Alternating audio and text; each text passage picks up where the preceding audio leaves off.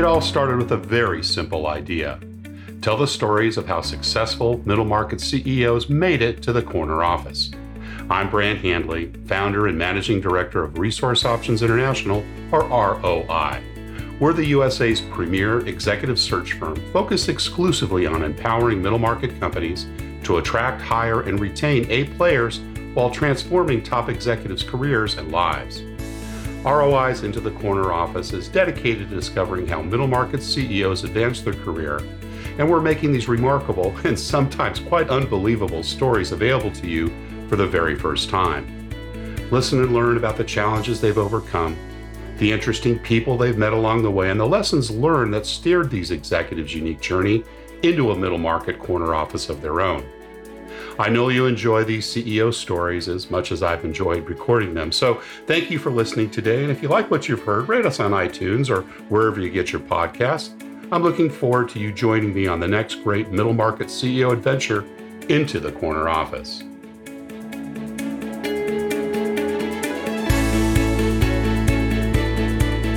Today, my guest is Fee Stubblefield, CEO, founder, and president of The Springs Living, with its home office in McMinnville, Oregon.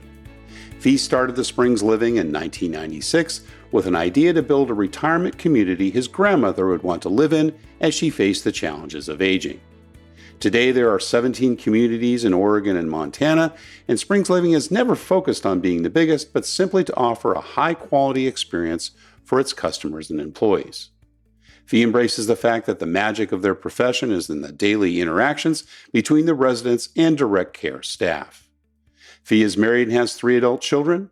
He's the immediate past chair of the Oregon Healthcare Association and is on the operator advisory board of the National Investment Center for Senior Housing and Care. Fee Stubblefield, welcome into the corner office. Thanks, Brad. Good to be here.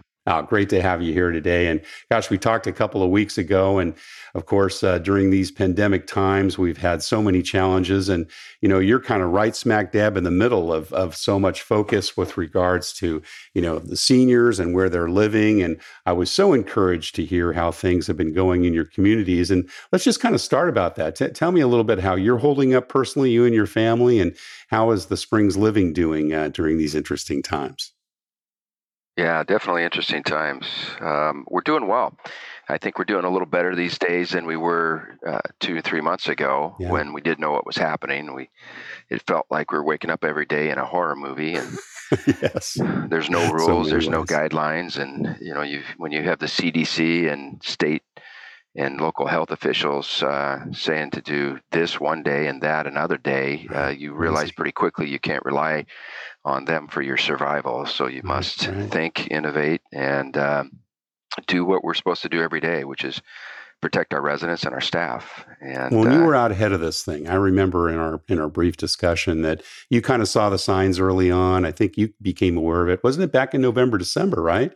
And then started taking steps in January, February? Well, I guess in fairness, it was more of an awareness. We had a couple of things that happened that really probably prepared us to be a little more hypersensitive, and I'm thankful that these things happened. Otherwise, in a normal year, we might not have been as quick to the trigger on it. But we actually had an executive retreat last October, and we did a SWOT analysis.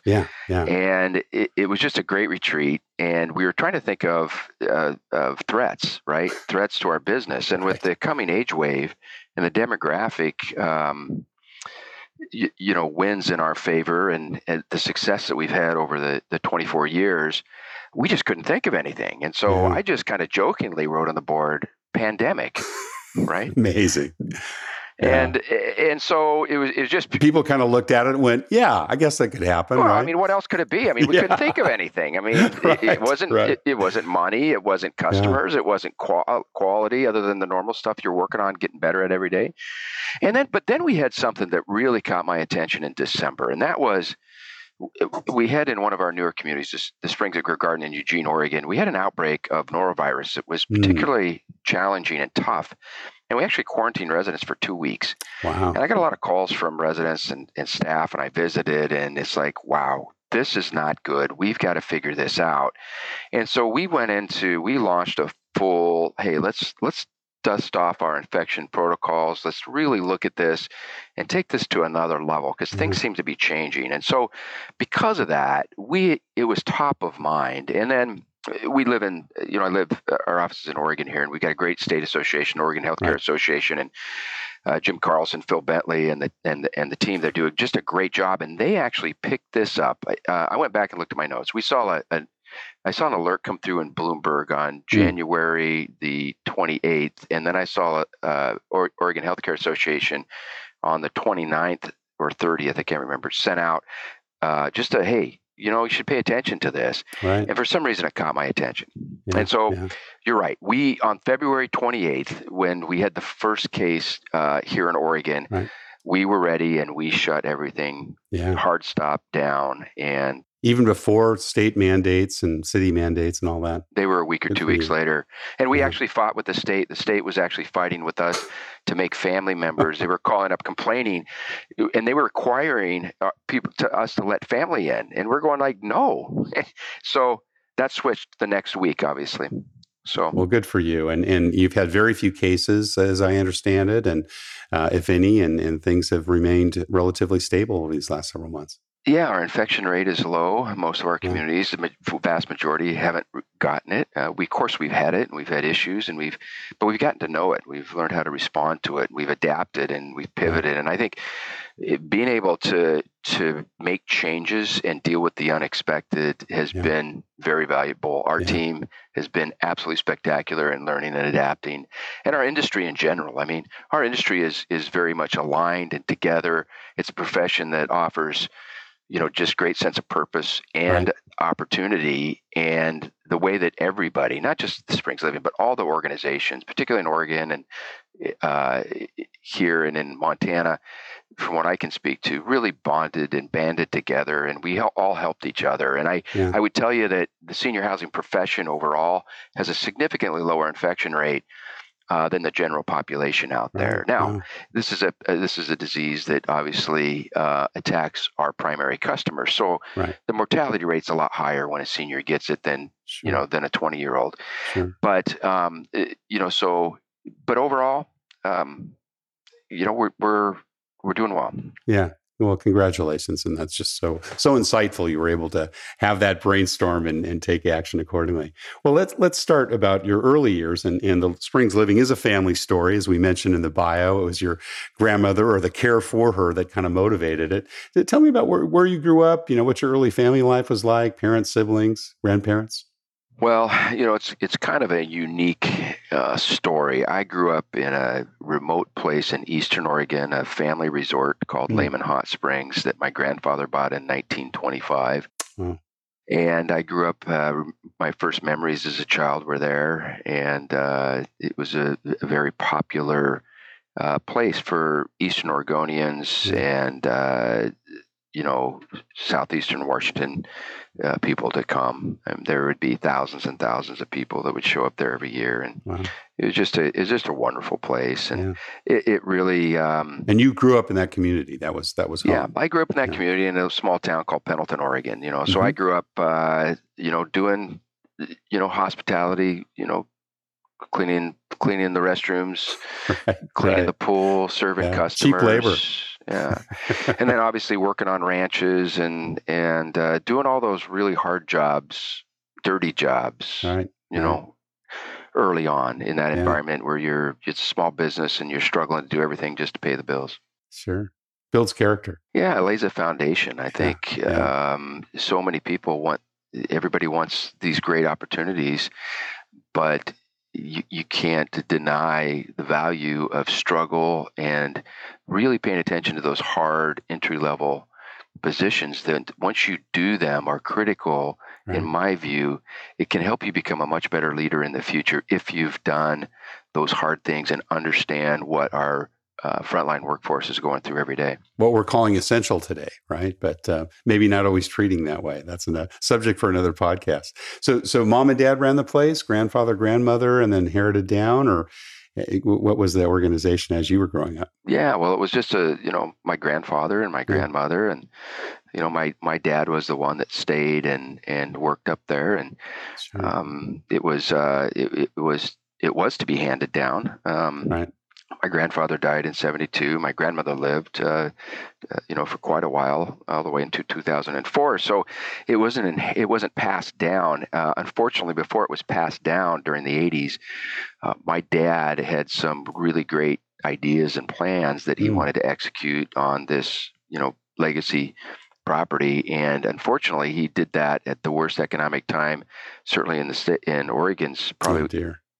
Yeah, in the '80s in Oregon was awful. It was a great recession of Oregon and the S&L crisis. And I'll never forget, I was actually working construction on one of the buildings, the new lodge building that was being built. And my dad drove up after a meeting with the bankers, and I knew something was wrong. And that was it. I mean, the bank pulled the loan. My dad ended up, the lender ended up foreclosing.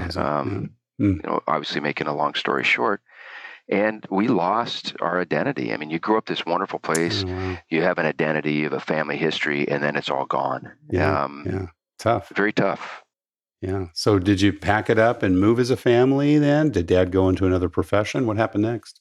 Well, I'd gone off to college kind of before, kind of at the start of that, and then went off to college, graduated from high school and went off to college. And so it took a few years for him to fight the fight. And then it was lost. And so they moved to the Portland area. I was living, when I moved back to Oregon, I was living and working out of Atlanta. I was working when attending Clemson University. I worked for a large active retirement company, and I ended up transferring to Atlanta and running a marketing department for them. And that's where I really saw the future potential. And this was in the late '80s. Future potential for seniors housing and care. That's an interesting choice. Now, was there a hospitality, degree there? I mean, you moved all the way across the country. What motivated you to move all the way there? No. It was connections. It was.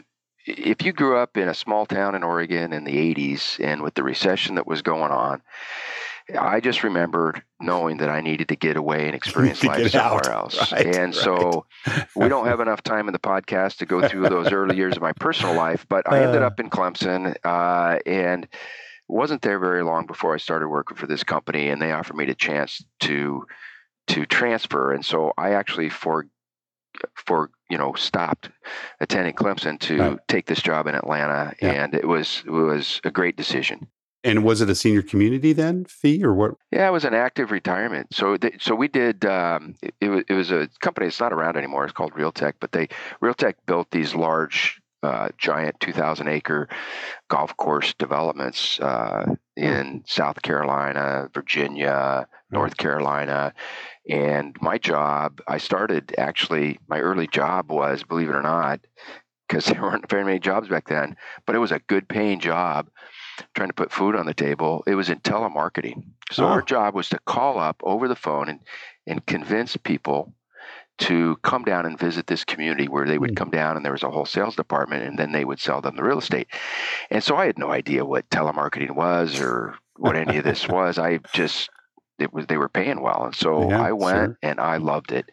And it's so funny how that first job, which I got promoted several times there, and I love that organization. How much I learned that communication, and actually over the phone, that first job would lead me to a lot of future opportunities, because I learned how over the phone you could communicate and develop a relationship and,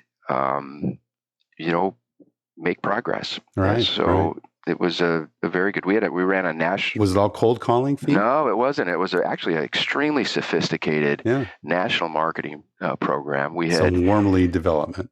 Yeah, it was warm. It was warm leads. They had all kinds of programs through DC and through Washington, D.C. to Chicago, Detroit, where they would bring people that wanted to retire in the South. And it's a great experience. I learned a lot, worked my way up to be the marketing director in that company. Wow. And then the pool of Oregon and the 7 generations before me that have been here, I thought I'd come back and build homes. And so I started my own home building company and left senior housing behind. I didn't know if I'd be back to it. Well, but before we leave that, though, I got a couple of questions. So that's obviously when you first started managing people, right?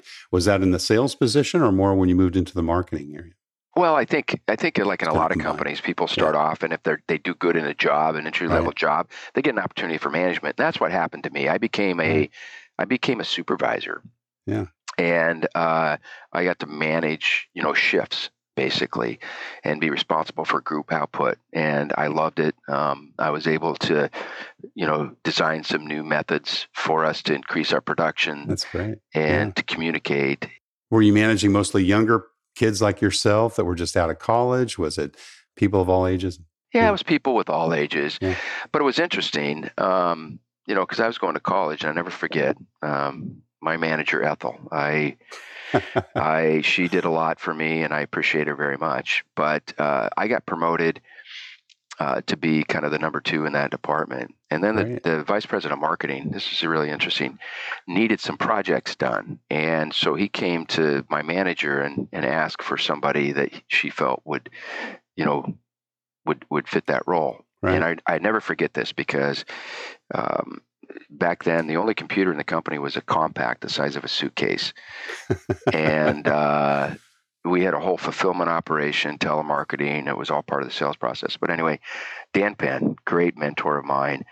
Um, I took the job and did several projects, and then they were having trouble with the production, and I ended up getting promoted over my former supervisor, and that was Wow. hard.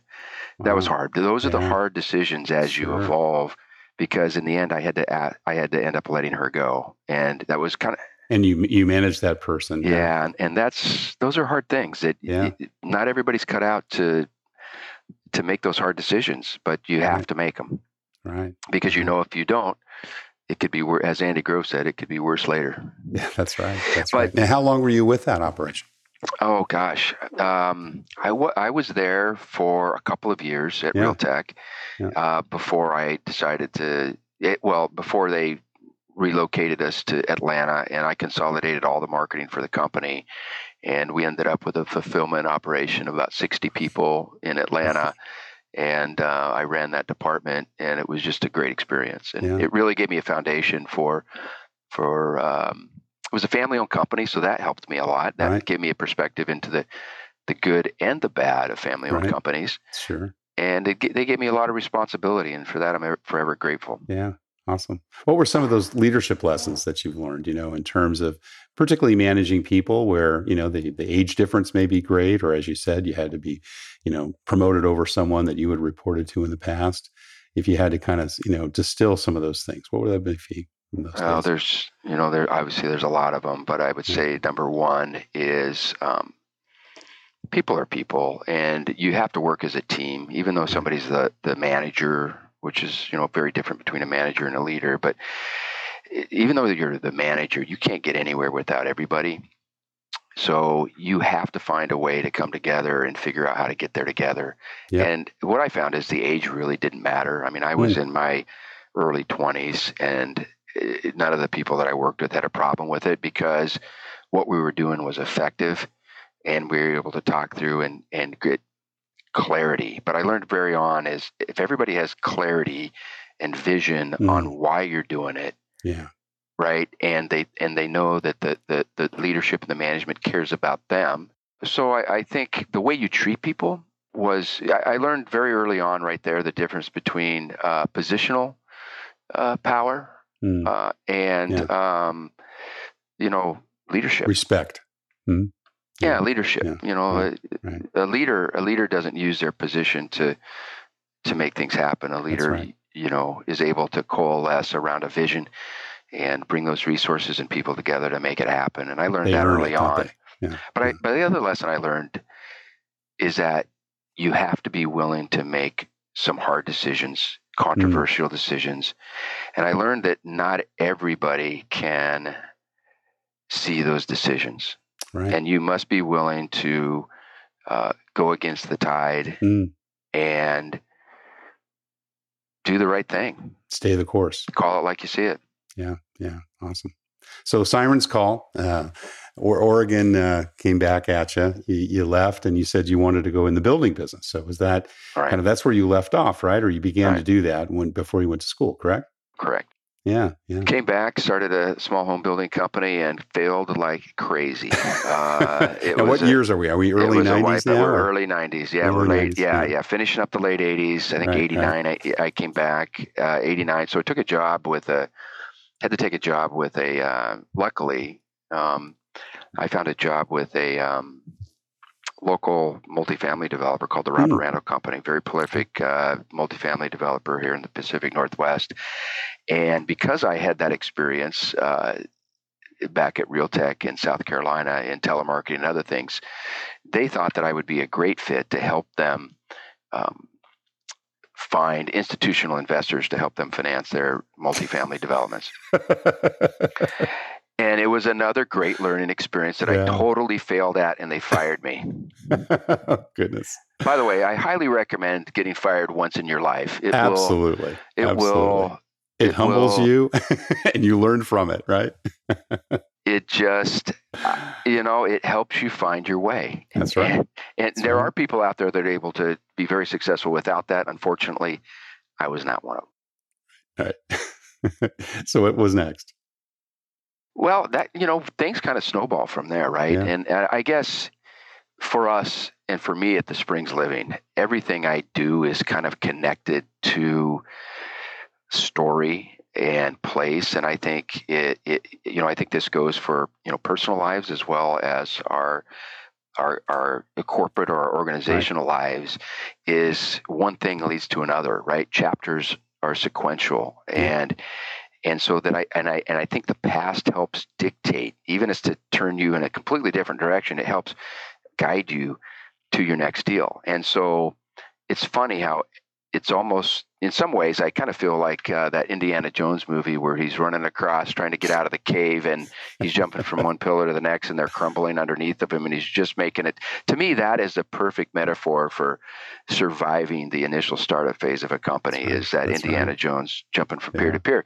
But I got hired by a large commercial real estate group called, at the time, Grubb & Ellis, who hired me to, because Robert Randall Company was a multifamily developer, they hired me to work in their investment property division. And that was an amazing experience, and I thrived. Yeah. I thrived, and I really built a lot of core skills, right? Now, was that commercial property for the most part, or residential apartments, basically. Apartments, investment. I mean, there's different asset classes, but yeah. Right. So where I grew up with a deep family story and history and sense of pride at this place, and cut my teeth on hospitality and hard work and basic things, right? I then jumped to really getting my foot into senior housing, at Realtek and management ability. Then I jumped into this multifamily world of finance and corporate challenges. Right. It was not a good fit for me. Great company, but just not a good fit for me. Then that led to this getting hired by Grubb & Ellis, which just led me to an 8-year stint of doing multifamily investments. And what I learned there, which was a key thing to running a company, was I really learned the details around finance and negotiation. And survival, right? Yeah. Because you eat what you kill. Yeah, that's right. It's just the way that it is. There's no big salaries. There's no, there was no guarantee that I would even make it there. And I barely made it. But that was such a great foundational thing. So each step of the way, each job, each position really gives you a ingredient to build upon your recipe for your organization. Yeah. But I knew that the problem with that job was I put my heart and soul into each of these transactions, and then I'd make the transaction happen, and then I had to go find another transaction. But I really believed in what I did, and the deals I would put together, and I didn't want to go anywhere. I wanted to stay and help, but it's like I wasn't needed anymore. And so I just knew, like I grew up, I knew I needed to be deeper. I wanted to build something that just, I wanted to own. I just always knew I wanted to own my own organization. I mean, I just knew that. Wasn't sure what that was. Yeah. And so I started branching out on my own to actually develop, to purchase and renovate and develop multifamily. And so I did that for a number of years, and that kind of led me to, what is now the Springs Living. That was kind of the last step. Well, grandmother inspired, as I understand. Now, was this the same grandmother that was part of the family business back in Eastern Oregon? Lillian Stubblefield, my grandmother. I grew up and was this amazing paternal grandmother, I presume, right? It was your dad's mother. Yeah. So all along, I mean, there's multiple stories going on at the same time. She's always my rock that's there for me during all these hard struggles and all these different life challenges. And she's the one thing that you can always go back to. And when it became obvious that she couldn't stay in her own home, and she used to make me promise, and I was around her a lot more than a lot of the other grandkids, and so I did her lawn, and I would always do her errands and things for her, and she made me promise, don't put me in an old folks home. And to her, an old folks home was not a congregate setting necessarily, although that's how you kind of embody it physically, but it was more the way people are treated. Oh, there were horror stories in the 50s and 60s. Come on. I mean, yeah, goodness. It was funny. I was reading, my friend of mine, a front page of the New York Times for her birthday over the last several years. And we were reading one of them back in the mid 60s about these horror stories with the senior retirement homes and how they on the East Coast and how they had to refurbish them or rename them. I mean, it was horrible, terrible. I remember visiting a relative in a nursing home. It was one of my clear memories with my grandmother, and we were visiting the relative. It wasn't a good situation. We're walking out. She looks in this room. She stops. She tells me to wait. Of course, I peek in the room, and there was a gentleman that was lying on the bed. All of his covers had fallen off, so he had no clothes on. And he was shivering, and there was nobody there. And she went in. She covered him up, and she told me, never put me in one of these things. Yeah. And there were good people there that were doing their best. And it's incumbent on us, every generation, to try to make it better and to evolve things. And I think, but she was definitely a key influencer. And so for me, Brad, all this came together when she had a heart attack, and how can I fulfill that promise? Of course. Yeah. She couldn't live on her own. And of course, Oregon was definitely one of the early movers and innovators in long-term care, senior housing. We just have a ton of great providers, great people here. And so that was happening, which I was aware of going on. Meanwhile, I was also building, I knew how to build and acquire land development, do the whole piece. And so it all coalesced into, let's just build one of these.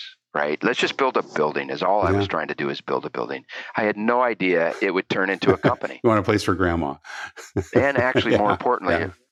And did she move in? Was she one of the first residents? She wasn't one of the first, but she did move in. Both my grandmothers ended up living and passing away. And so, and I think that's the thing that differentiates the Springs amongst, it really differentiates the Springs, is the fact that we still today, everybody in this organization looks at each of our residents like their family, because that's how this company started, and it's in our DNA. And every decision we make is about one thing, right? What's the right thing to do for quality for that relationship, quality for the work that we're supposed to provide, and the quality of everybody that's here, the resident, the family, and also the people we work with. Awesome. And today, how many facilities, how many, what do you call them? Residents, I guess, inside the living? Communities. Oh, residents. Well, I don't, we're somewhere over 2,000. We have 18 communities in Oregon and Montana. And we now are called the Springs Living. Back then, there wasn't a connection. But what's really fascinating about this story, and this is where it really comes to, following, each of us really understanding that special thing that we can do to make a difference and is our purpose. What really happened is, we started off, I built a community and then another community, and we used to be called Willow Creek Management. Like, that was the creek that ran behind our office building, right? So it's like we didn't even know what to name it, because I didn't think this was going to be a real business. We're just going to do a couple, take care of my grandmothers, and that was it. But in the end, what I realized, what in the end happened here, is that all these disparate pieces came back together when, in the Great Recession of 2008, 2009, at an auction, I was able to buy back the original Hot Springs. Wow. And with that, the vision emerged for the Springs Living, and the fact that original place where I grew up. So I got to describe to you, Brad, this place where I grew up, because how I got into senior housing, and specifically into senior housing, was really an accident. I went to a conference. It was a multifamily conference, and they were doing a session on senior housing, but it was before the conference. It was before there was, now there's multiple massive conferences just focused on senior housing and care and long-term care. But back then there wasn't. And so they had this one little... It was a breakout group, a senior living breakout group, right? Yeah. Yeah, it was a breakout group if you want to learn more about it, because I had this idea. I wanted to build one.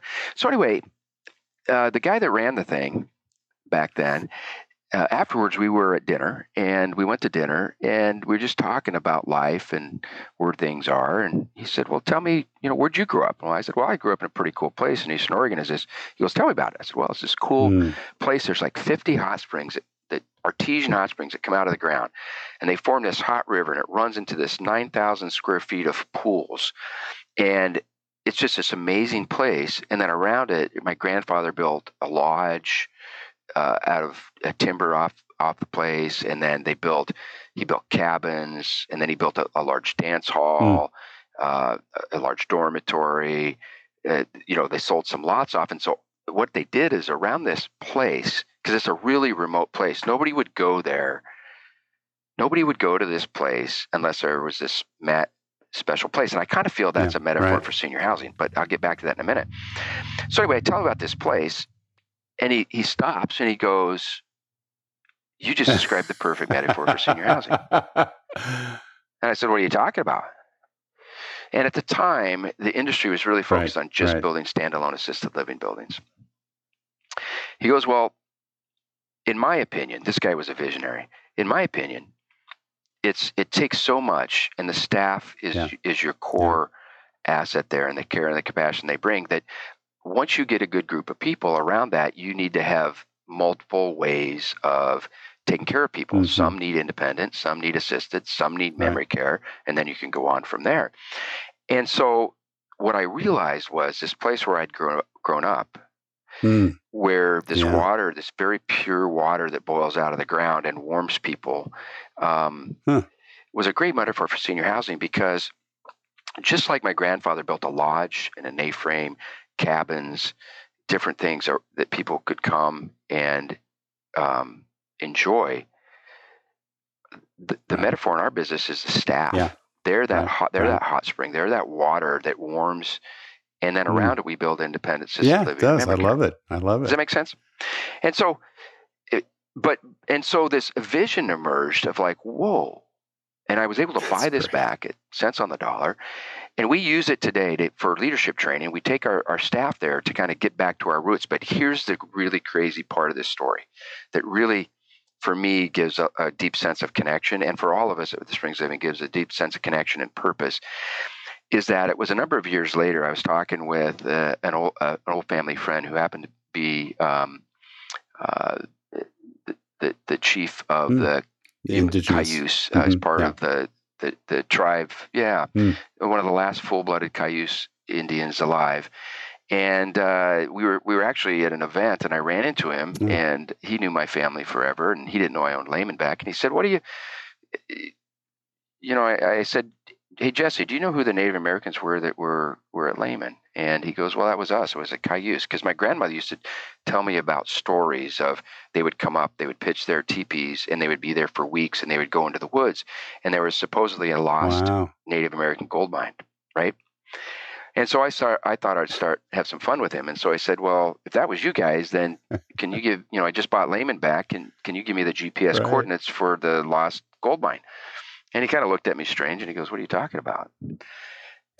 He goes, there's no lost gold mine up there. He goes, we use that for our retirement community. Oh my gosh. It's where we took our old ones. And actually we have on our YouTube channel, you can see him tell that story on our YouTube channel. It's pretty fascinating. But Well, that was the goal of their community, wasn't it, Fee? Right? It was. They honored their elders. So anyway, that all those things came together. Yeah, Brad. Now, do you have a community there as well, or you use this only for training?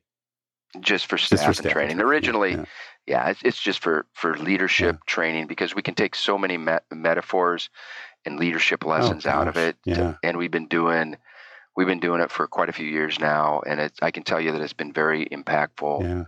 Yeah, because I think the things that we look for when we're trying to work with somebody, we look for three things. We look for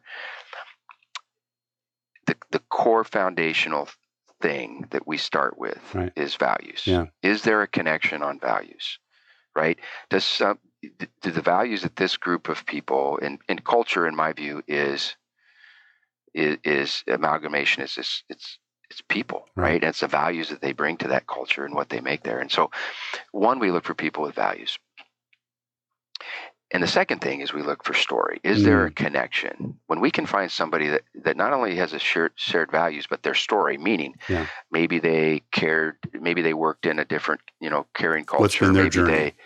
What's been their journey? Yeah. And then we can combine that with the KSAs, meaning the knowledge, skills, and abilities. Right. It can be very powerful and impactful. And so we may be the only company in the senior housing company in the United States with its hot springs that does leadership training. And our goal there is to take our employees there and give them a tangible experience similar to and make them feel loved, warm, welcome, loved, well taken care of, just like they do for our residents in our communities. Terrific. Gosh, I love that. Super. It's amazing how it's come all back around, hasn't it? Right, from the very early beginnings. We talked a lot about culture, and you've kind of, dabbled a little bit with a few, phrases here and there. But what would you say is most unusual or unique about your culture, particularly within the senior living community environment? Well, besides the obvious things around culture and hot springs and Native Americans and gold mines, the thing that I think that we've done, that we've brought, is we brought maybe just a slightly different way of looking at it. We spend a lot of time trying to distill who the people are that should be caring for our residents. And then once we bring them on and we've checked the boxes on that a distillation process, we actually there's a whole story around that we'll talk about maybe. But once we find that person, we empower them to do one thing. All we want them to do is one thing, and that's do the right thing for the residents, for the staff, for their employees. Yeah. And that right thing is quality, right? Quality and start number one. We're a people business. Quality, number one thing in quality is relationships. Right. You can't be good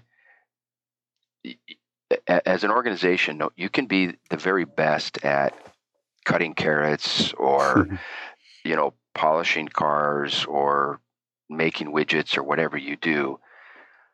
But if you don't have any relational ability, nobody really cares. Right. So that in our business, the relational ability is the number one ingredient. Yeah. But then we also want quality in our work. We want to execute on our culinary. We want to execute obviously on our health services and all those other components of our business. But we lead with relationships. Right. We make sure our work is there. And then I think we care very deeply about the individual person. And we all say that. But I think what I hear most from people is that they can feel it. Yeah. That they're, and you can't say things like, "Oh, we're genuine." You just can't say stuff like that, right? You can't. you don't say stuff like that. But what we hear other people saying is that they find a genuine environment, not perfection. We don't get labeled with the word perfect. In fact, I was looking at some of your questions here, Brad, that you threw up here, and one of them is, what did your report card say, or what did your teacher say about you in school? And I actually found some of those cards from like grade school, and I was looking at them, and a bunch of them, several different ones from several different ones, said, if he'd only apply himself, right? He could do so much more. So that's we true don't of many entrepreneurs, because typically that's in a subject you could have cared less about. Yeah. Right. True. True.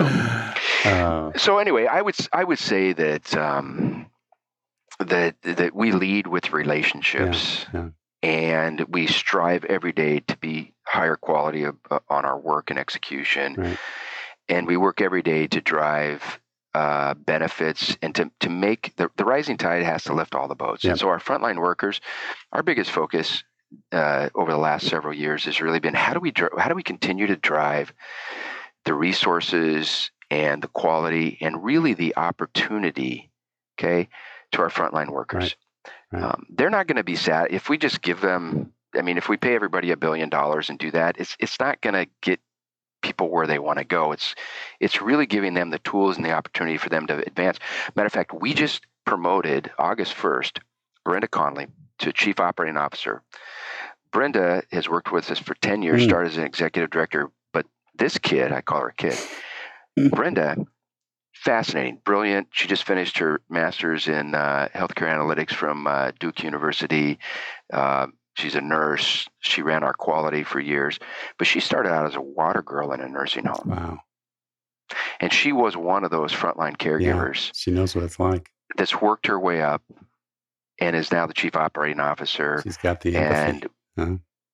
Right. And so we want people to see that they can do that, that there's one, they have hope and they have direction, and the rising tide can lift all the boats. Not only can we show up every day and take care of these amazing people we get to care for in quiet, lonely moments that nobody sees, that these lives are touched when nobody's around in the middle of the night, but they can also take care of their families too, have the opportunity to advance themselves and take care of their families.